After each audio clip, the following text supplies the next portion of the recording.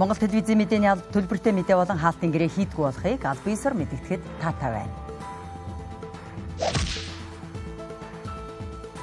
Сайн байцгаана хүмүүзэгчдээ, Монгол телевизийн оргил цаг мэдээллийн хөтөлбөрийн ээлж дугаар эхэлж байна. Хөтөлбөрийнхөө тавч агуулгыг танилцуулъя. Автобусны мэргэшсэн жолоочийн сургалт өнөөдрөөс эхэллээ. Автомашины улсын дугаарыг хязгаарлалттай олгох журам батлагдсанаар худалдаа эрхлэгчид улсын дугаарыг нөөцлж эхэлжээ.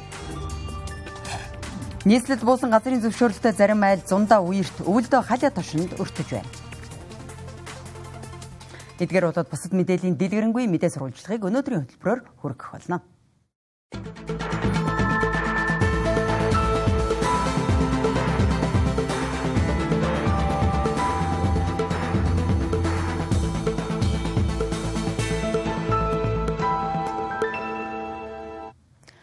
Нийт нутгийн 80 гаруй хувьд цастай, малын хорогдлогтой, өвөлжилт, хаваржилт хүндэрсэн тул улсын хэмжээнд гамшигаас хамгаалах өндөржүүлсэн бэлэн байдлын зэрэгт шилжүүлээд байгаа.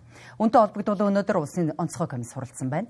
Хуралдаанаар аймаг сумдын онцгой комисс шаардлагатай тусламж дэмжлэг үзүүлж, улсын нөөцөөс өвс тижэл бензин шатхуун хөнгөлөлттэй олгох зэрэг шийдвэрүүдийг гаргасан байна. Засгийн газрын хуралдааны шийдвэрээр улсын хэмжээнд 2 дугаар сарын 14-ний өдрөөс эхлэн 5 дугаар сарын 15-ны өдрийг хүртэл өндөржүүлсэн бэлэн байдал зарласан. Одоогийн байдлаар өвөлжилт хүндэрсний улмаас нийт 13.5 мянган айл цасанд боогдсон нөхцөл байдалтай байна.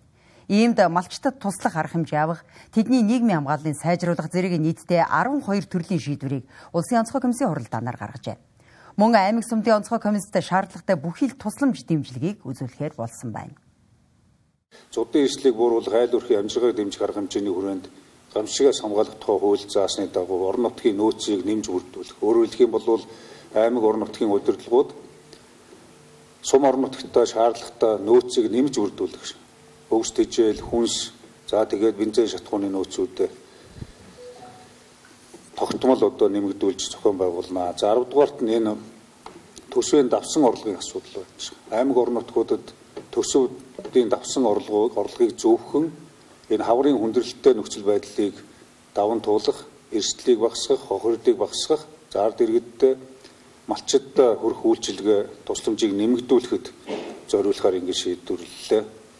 За 11-т нь стратегийн буюу энэ хүнсний бараа бүтээгдэхүүний хомсдол, үнийн хөрөлдөл үүсгээс урьдчилан сэргийлэх зарим арга хэмжээнүүдийг бас авч хэрэгжүүлж байгаа. Өчигдөр засгийн газар дээр ерөнхий сайдаас бас үүрэг даалгавар өгөгдсөн байгаа. За энэ бол импортоор орж ирж байгаа гурил, тэжээл, овёс, за тэгээд бусад бүх төрлийн энэ чиглэл төрлийн бараа бүтээгдэхүүнүүдийг гайлын албан татвараас чөлөөлөх, тэр хэрээрээ хангалтны нийлүүлэлтийг нэмэгдүүлэх, за мөн үн өртгийг хэвийн хэмжээнд барих боломжийг бүрдүүлэх зорилгоор тогтоолын төслийг боловсруулж засгийн газраар яаралтай хэлэлцүүлэн улсын хурлд өргөн барихаар тэр улсын хурлаар энэ асуудал шийдэгддэг учраас ийм шийдвэрийг улсын онцгой комиссаас гаргаж байгаа.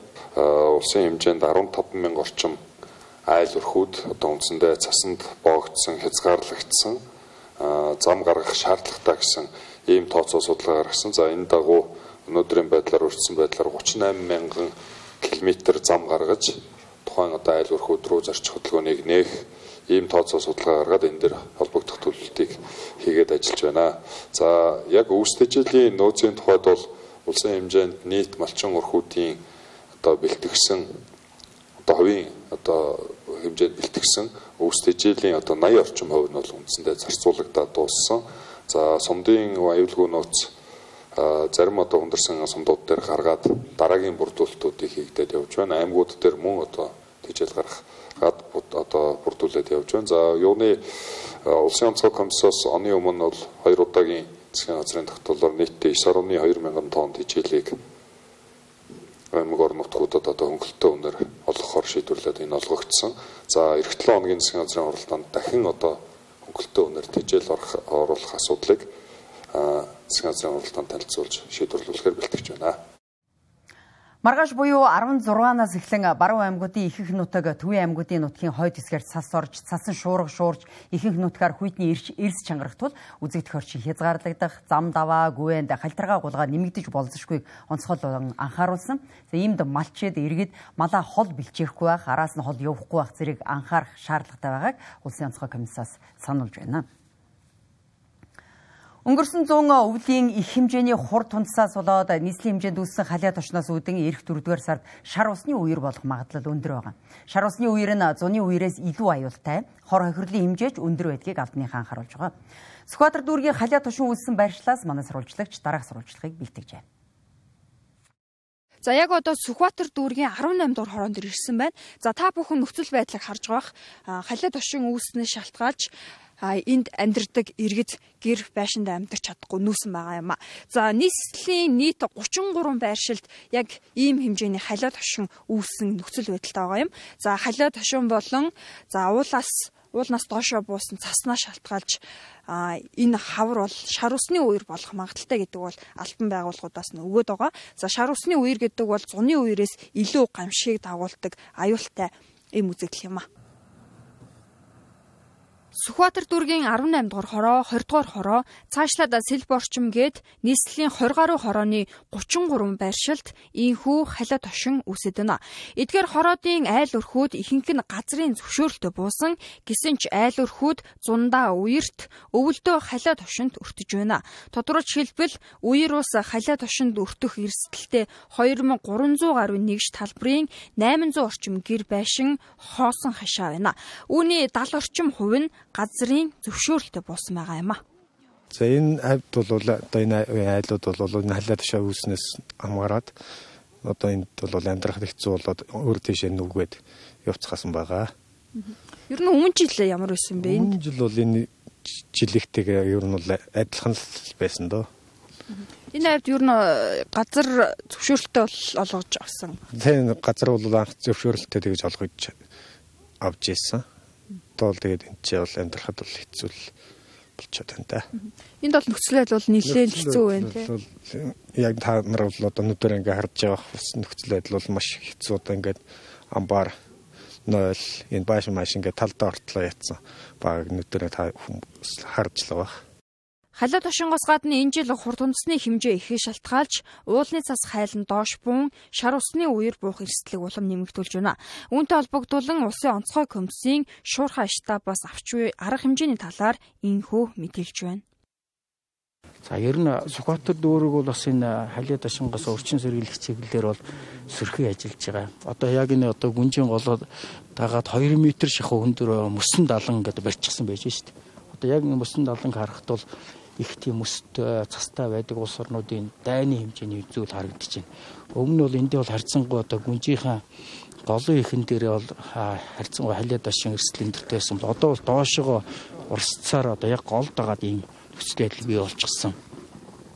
Гэх мэтлэн олон одоо өндөрлөлтөй бэрхшээлтэй зүйлүүд одоо бол бидний өмнө тулгараад байгаа юм аа.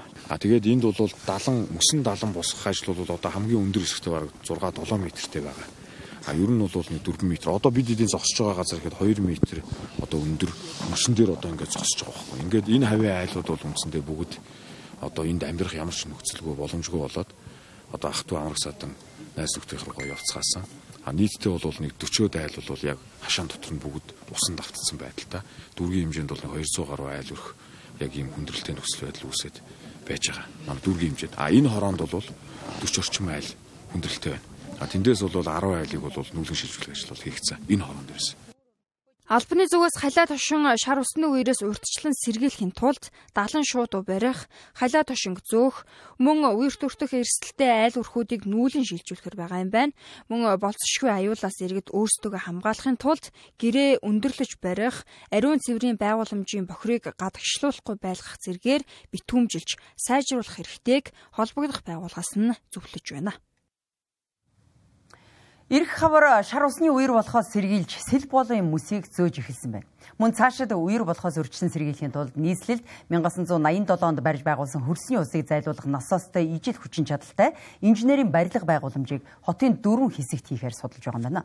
Мөн сэлб дэд төвд голын урсад тохируулах сан байгуулахаар зураг төслийг хийж эхэлжээ. Шар усны үер болох өндөр эрсдэлтэй байгаа учраас эхний ээлжинд сэлб голын сав газрыг чөлөөлөхөөр мөсийг зөөж эхэлжээ. Энэ хүрээнд лагийг мөн тээвэрлэж, бургасуудыг шилжүүлэн суулгаж, цаашлаад үерийн далан бэхжүүлэн бетонон байгууламж хийх юм байна.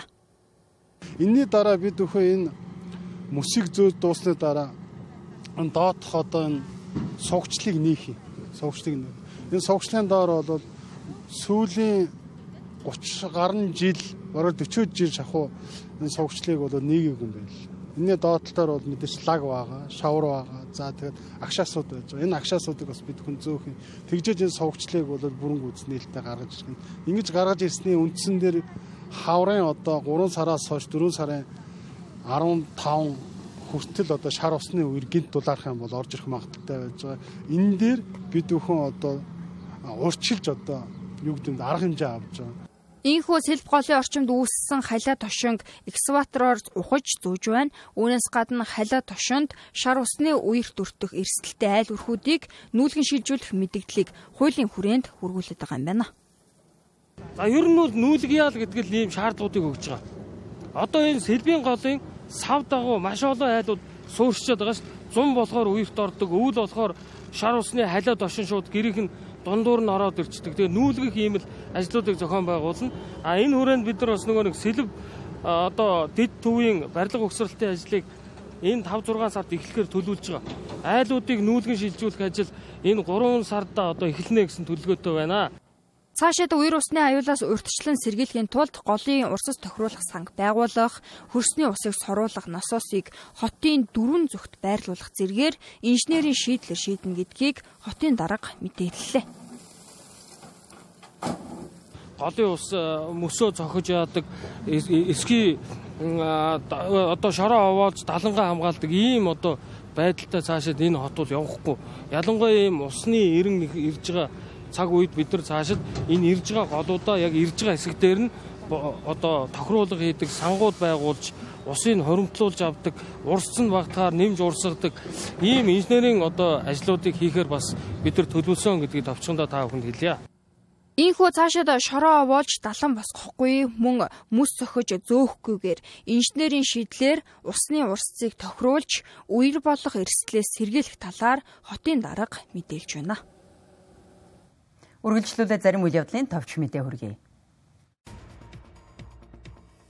Эрүүл мэндийн даатгалын тухай хуульд заасны дагуу хохирсон даатгалагчийн эрүүл мэндийн тусламж, үйлчилгээний зардлын төлбөрийг холбогдох хууль хяналтын байгууллагатай хамтран буруутай этгээдээр нөхөн төлөвлөдөг байна. Тэгвэл 2024 оны 2 дугаар сарын 9-өөс 15-ны өдрүүдэд 16 даатгалагч иргэнд эрүүл мэндийн даатгалын сангаас 6,44,104 зарцуулсныг хуулийн хүрээнд буруутай этгээдээр нөхөн төлөвлөж эрүүл мэндийн даатгалын санг хохирлж болгожээ. Тодорхойлбол эрүүл мэндийн даатгалын тухай хуулийн 12 дугаар зүйлд эрүүл мэндийн тусламж үйлчилгээний зардлыг нөхөн төлөвлөх 12-ийн 1-т гэмт хэрэг зөрчлийн улмаас эрүүл мэндэд хохирсон даатгалагчийн эрүүл мэндийн тусламж үйлчилгээний зардлын төлбөрийг холбогдох хууль хяналтын байгууллага хариуцсан буруутай этгээдээр эрүүл мэндийн даатгалын байгууллага төлөвлөнө гэж заасан байдаг байна. Бүгд найрамдах Солонгос улсад хөдөлмөрийн гэрээгээр ажиллах хүсэлтэй иргэдийг энэ сарын 26-наас 29-ны хооронд бүртгэх юм байна. Түүнчлэн Солонгос хэлний төвшин тогтоох шалгалтын бүртгэлийг дээрх өдрүүдэд хийн шалгалтын бүртгэлийг халамт цэгийн мэн цахим сайтаар хийх юм а. Төвшин тогтоох шалгалтаас нийт 4261 хүнийг сонгоо авна. Тухайлбал 1-р ээлжийн шалгалт 2024 оны 3-р сарын 19-ноос 4-р сарын 23-ны хооронд, 2-р ээлжийн шалгалт 2024 оны 6-р сарын 10-наас 6-р сарын 21-ны хооронд, 3-р ээлжийн шалгалт 2024 оны 7-р сарын 24-нөөс 8-р сарын 6-ны хооронд болох юм байна. Илүү дэлгэрэнгүй мэдээллийг хөтөлбөр халамжийн үйлчилгээний ерөнхий газрын цахим хуудаснаас авах боломжтой. Ерөнхий боловсролын сургалтын чанарыг дэлхийн жишгт нийцүүлэх зорилгоор олон улсын үнэлгээ буюу PISA-д Монгол улс 2 дахь удаага хамрагдах бэлтгэлээ хангаж байна.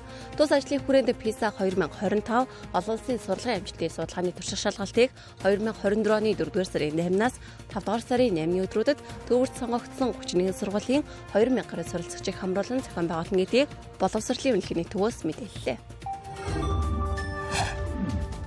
Зам тээвэр хөгжлийн яамнаас 2024 оныг бүсжилсэх хөгжлийг дэмжих бүтээн байгуулалтын жил болгон зарласан байна. Энэ онд төмөр замын салбарт 2.5 сая зорчигч 45.5 сая тонн ачаа тээвэрлэх юм байна.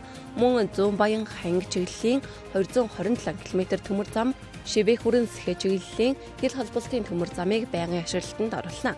Түүнчлэн гашуун сухад ганц мод бичигт зүүн хатавч бомбын хил холболтын төмөр зам болон нийт 1826 км төмөр замын барилгын ажлыг эхлүүлэх юм байна. Мөн Улаанбаатар хар хорин чиглэлийн төмөр замын техник, эдийн засгийн үндэслэл боловсруулахаар төлөвлөснийг зам тээвэр хөгжлийн яамнаас мэдээллээ.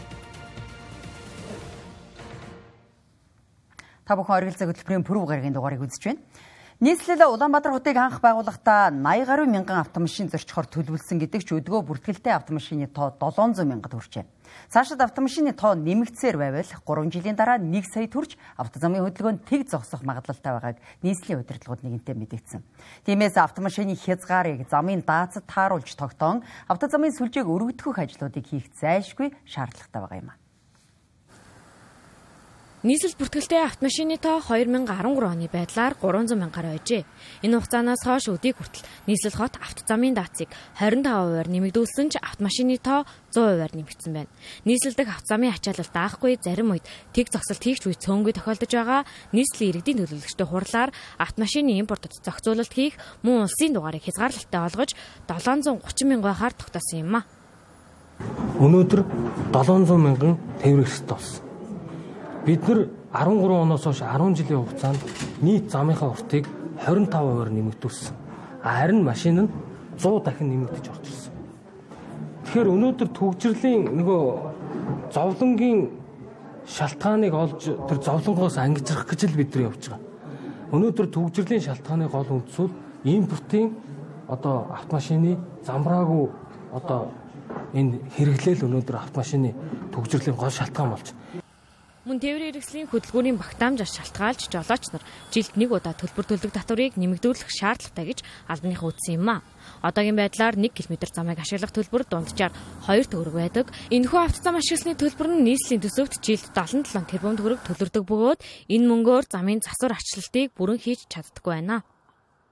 3 саяулаа тийм үү, нийслэлийн сая 700 мянган иргэн бүгд л татвараа төлж энэ бүтээн байгуулалтыг хийж байгаа боловч ашиглаж байгаа тээврийн хэрэгсэл хөгжлөгч 700 мянга шүү дээ.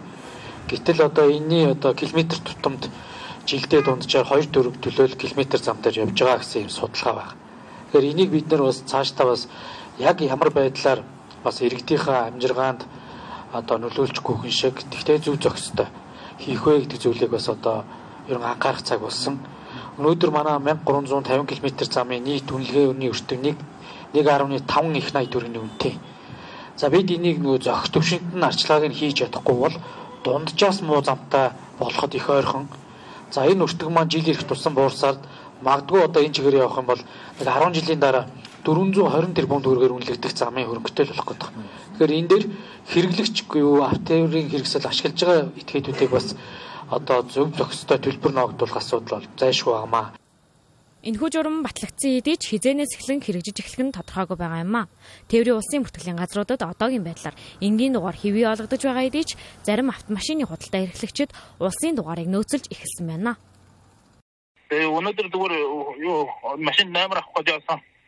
Дугаарууд зүгээр шигшигдсэн. Энгийн дугаарууд бол зүгээр өгдгөрөө өгчлээ. Тэгээд 7 сар хүртэл хэвээ өгөх байх. Тэгээд хэр удах юм мэдэхгүй байна гэж хүмүүс тэгж илээ. Тэгээд хүмүүс бол энэ амар отгойч магадгүй гэж ченжд бол машинуудаа амарж л байна. Ер нь журам батлагдах шуугаар ховорж ийн гэж үзэж болох уу? Гайтай машинуудаа амар бид нар ч гэсэн амар авдаг машинууд дээр. Мөн орон нутгийн тээврийн хэрэгсэл хот руу шалган бүртгэх товчоогоор нэвтрэхэд 48 цагийн хугацаанд 1000 төгрөг авна. Харин 48-аас дээш хугацаагаар нийслэлд байсан тохиолдолд 24 цаг тутамд 5000 төгрөгийн хураамж авах юм байна. Энэхүү ажлыг хэрэгжүүлэхтэй холбоотойгоор хотын захын 3 байршилд томоохон хэмжээний автозогсоол байгуулж хөдөө орон нутгийн иргэд автомашина тавиад хотын төв рүү орох нийтийн тээврийн асуудлыг шийдэх юм байна. Өнгөрсөн хугацаанд нийтийн тээврийг тойрсон асуудал нийгэмд багагүй бухимдал бий болгосон. Тэгвэл удаан хугацаанд уншсан нийтийн тээврийн парк шинжилгээ асуудал шийдэгдсэн ч тэдгээр автобусыг хөдөлгөх жолоочийн хүний нөөцийн асуудал хөндөгдөж байна. Үүнтэй холбоотой зарим тоо мэдээллийг дэлгэцээр хүргэе. Өнгөрөх оны сүүлээр нийслэлээс тендер зарлан Хятад улсын Yutong бас компаниас нийтдээ 600 шинэ автобус худалдаа авах гэрээ байгуулсан. Ингэснээр 12 дугаар сарын 28-ны өдөр хамгийн ихний 35 шинэ автобусыг Улаанбаатар хотод оруулж ирж байсан бол өнөөдрийн байдлаар 600 автобус бүгд орж ирсэн байна. Тэгвэл насжилт дууссан автобуснуудыг үйлчилгээнээс халж одоогоор нийтийн тээврт шинэ хуучин нийлсэн нийтдээ 1000 гаруй автобус иргэдэд үйлчилж байна. Гэвч шинээр орж ирсэн 600 автобусаас 100 гаруй нь жолоочгийн улмаас гараашинд хадгалагдж байна. Өнөөдрийн байдлаар нийтийн тээврийн салбарт 2000 жолооч шаардлагатай ч одоогоор нийтдээ 1600 жолооч л ажиллаж байгаа юм байна. За жолооч нарын дийлэнх нь 24 цагийн 16 цагт буюу хоногийн 3-2-ын зам дээр өнгөрүүлж байгаа нь хэвийн ажиллах цагаас хитийдсэн үзүүлэлт юм. Жолооч хит ачаалттай ажиллах нь осол аваар гарах томоохон шалтгаан болдог тул нэн тэргуунд хүний нөөцийг нэмэгдүүлэхээр Б, С, Д ангиллын жолооны эрхтэй иргэдийг автобусны мэрэгшсэн жолоочийн сургалтанд үн төлбөргүй хамруулах шийдвэрийг нийслэлийн засаг дарга гаргасан юм а. Нийтийн тээврийн салбарт сүүлийн жилүүдэд хийгдээгүй парк шинжилгээг хийж өнгөрсөн 12 дугаар сараас эхлэн шинэ автобуснуудыг оруулж ирж байгаа. За гэсэн ч эдгээр автобуснуудыг хөдөлгөх жолооч мөн ээлжээр ажиллах жолоочийн хүний нөөцийн асуудал дутагдaltaй хэвээр байгаа юм. Тэгвэл нийслэлийн засаг даргын санаачилгаар нийтийн тээврийн мэрэгсэн жолоочийг бэлтгэх үнэгүй сургалтыг явуулахаар болж сургалт өнөөдрөөс эхэлжээ. Сургалтын мэдээлэл гарснаас хойш ердөө 7 хоногийн дотор 1825 хүн бүртгүүлжээ. Бүртгэл одоогоор дуусаагүй 70% та явагдаж байгаа ч нийгмийн хүлээлт нийтийн тээврийн жолооч нарын хүний нөөцийн дутагдлыг яаралтай нөхөхийн тулд эхний ээлжинд Д ангиллын жолооны эрхтэй 460 иргэнийг 3 ээлжээр мэрэгшүүлэх сургалтад хамруулж эхэлсэн байна. Эхний англи өрөөд 30 хүнтэй, маргааш 60 хүнтэй ингээд нийтдээ Д ангилтэй 460 хүн байгаа.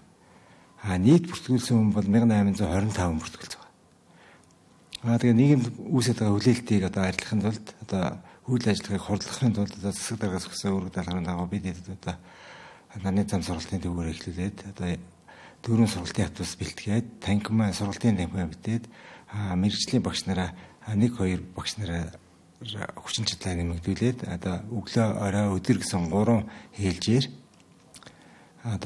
сургалтаа бол эхлүүлээд байна. Автобусны мэрэгсэн жолоочийг бэлтгэх хэд хэдэн шалтгаан байгаагийн нэг нь жолоочийн ачааллын асуудал. Одоогоор нийтийн тээврийн компаниудад 1600 гаруй жолооч ажиллаж байгаа ч 50-аас илүү хувь нь ээлжийн жолоочгүй улмаас нэг өдрийн 16 цагийг зөвхөн автобус жолоодох иргэдэд үйлчлэхэд зарцуулдаг байна. Үүнээс шалтгаалan ажлаас харшрах, амралтаа авах зэрэг асуудал гаргадаг. Ингэснээр автобус нь байгаа ч хөдөлгөөнд оролцуулах жолоочгүй улмаас олон автобус гаражид хадгалагдаж байна. Тиймээс одоо явагдаж байгаа үн төлбөргүй сургалтаар 2000 гаруй мэрэгсэн жолооч бэлтгэгдвэл нийтийн тээврийн салбарын дийлэнх асуудал шийдэгдэж иргэдийн автобус хүлээлтийн хугацаа ч мөн багасна гэж үзэж байна. Сургалтын бүртгэл 70% та үргэлжилж байгаа бөгөөд иргэд дүүргүүдийн хөдөлмөр нийгмийн хамгааллын хилтэс хандан бүртгүүлэх боломжтой. Угаар бид оргил цаг мэдээллийн хөтөлбөрийн пүрэв гарагийн дугаарыг өндөрлөж байна. Улс төрийн нам эвслээс ингээд таалтын гэрээгүй, аж ахуйн нэгж байгууллагын захиалгагүй, төлбөргүй мэдээ сурвалжлага үзсэн та бүхэнд баярлалаа. Үзэгч та бүгдийн маргааш ажил үйлсэд амжилт хүсье. Баяртай үзэгчдээ.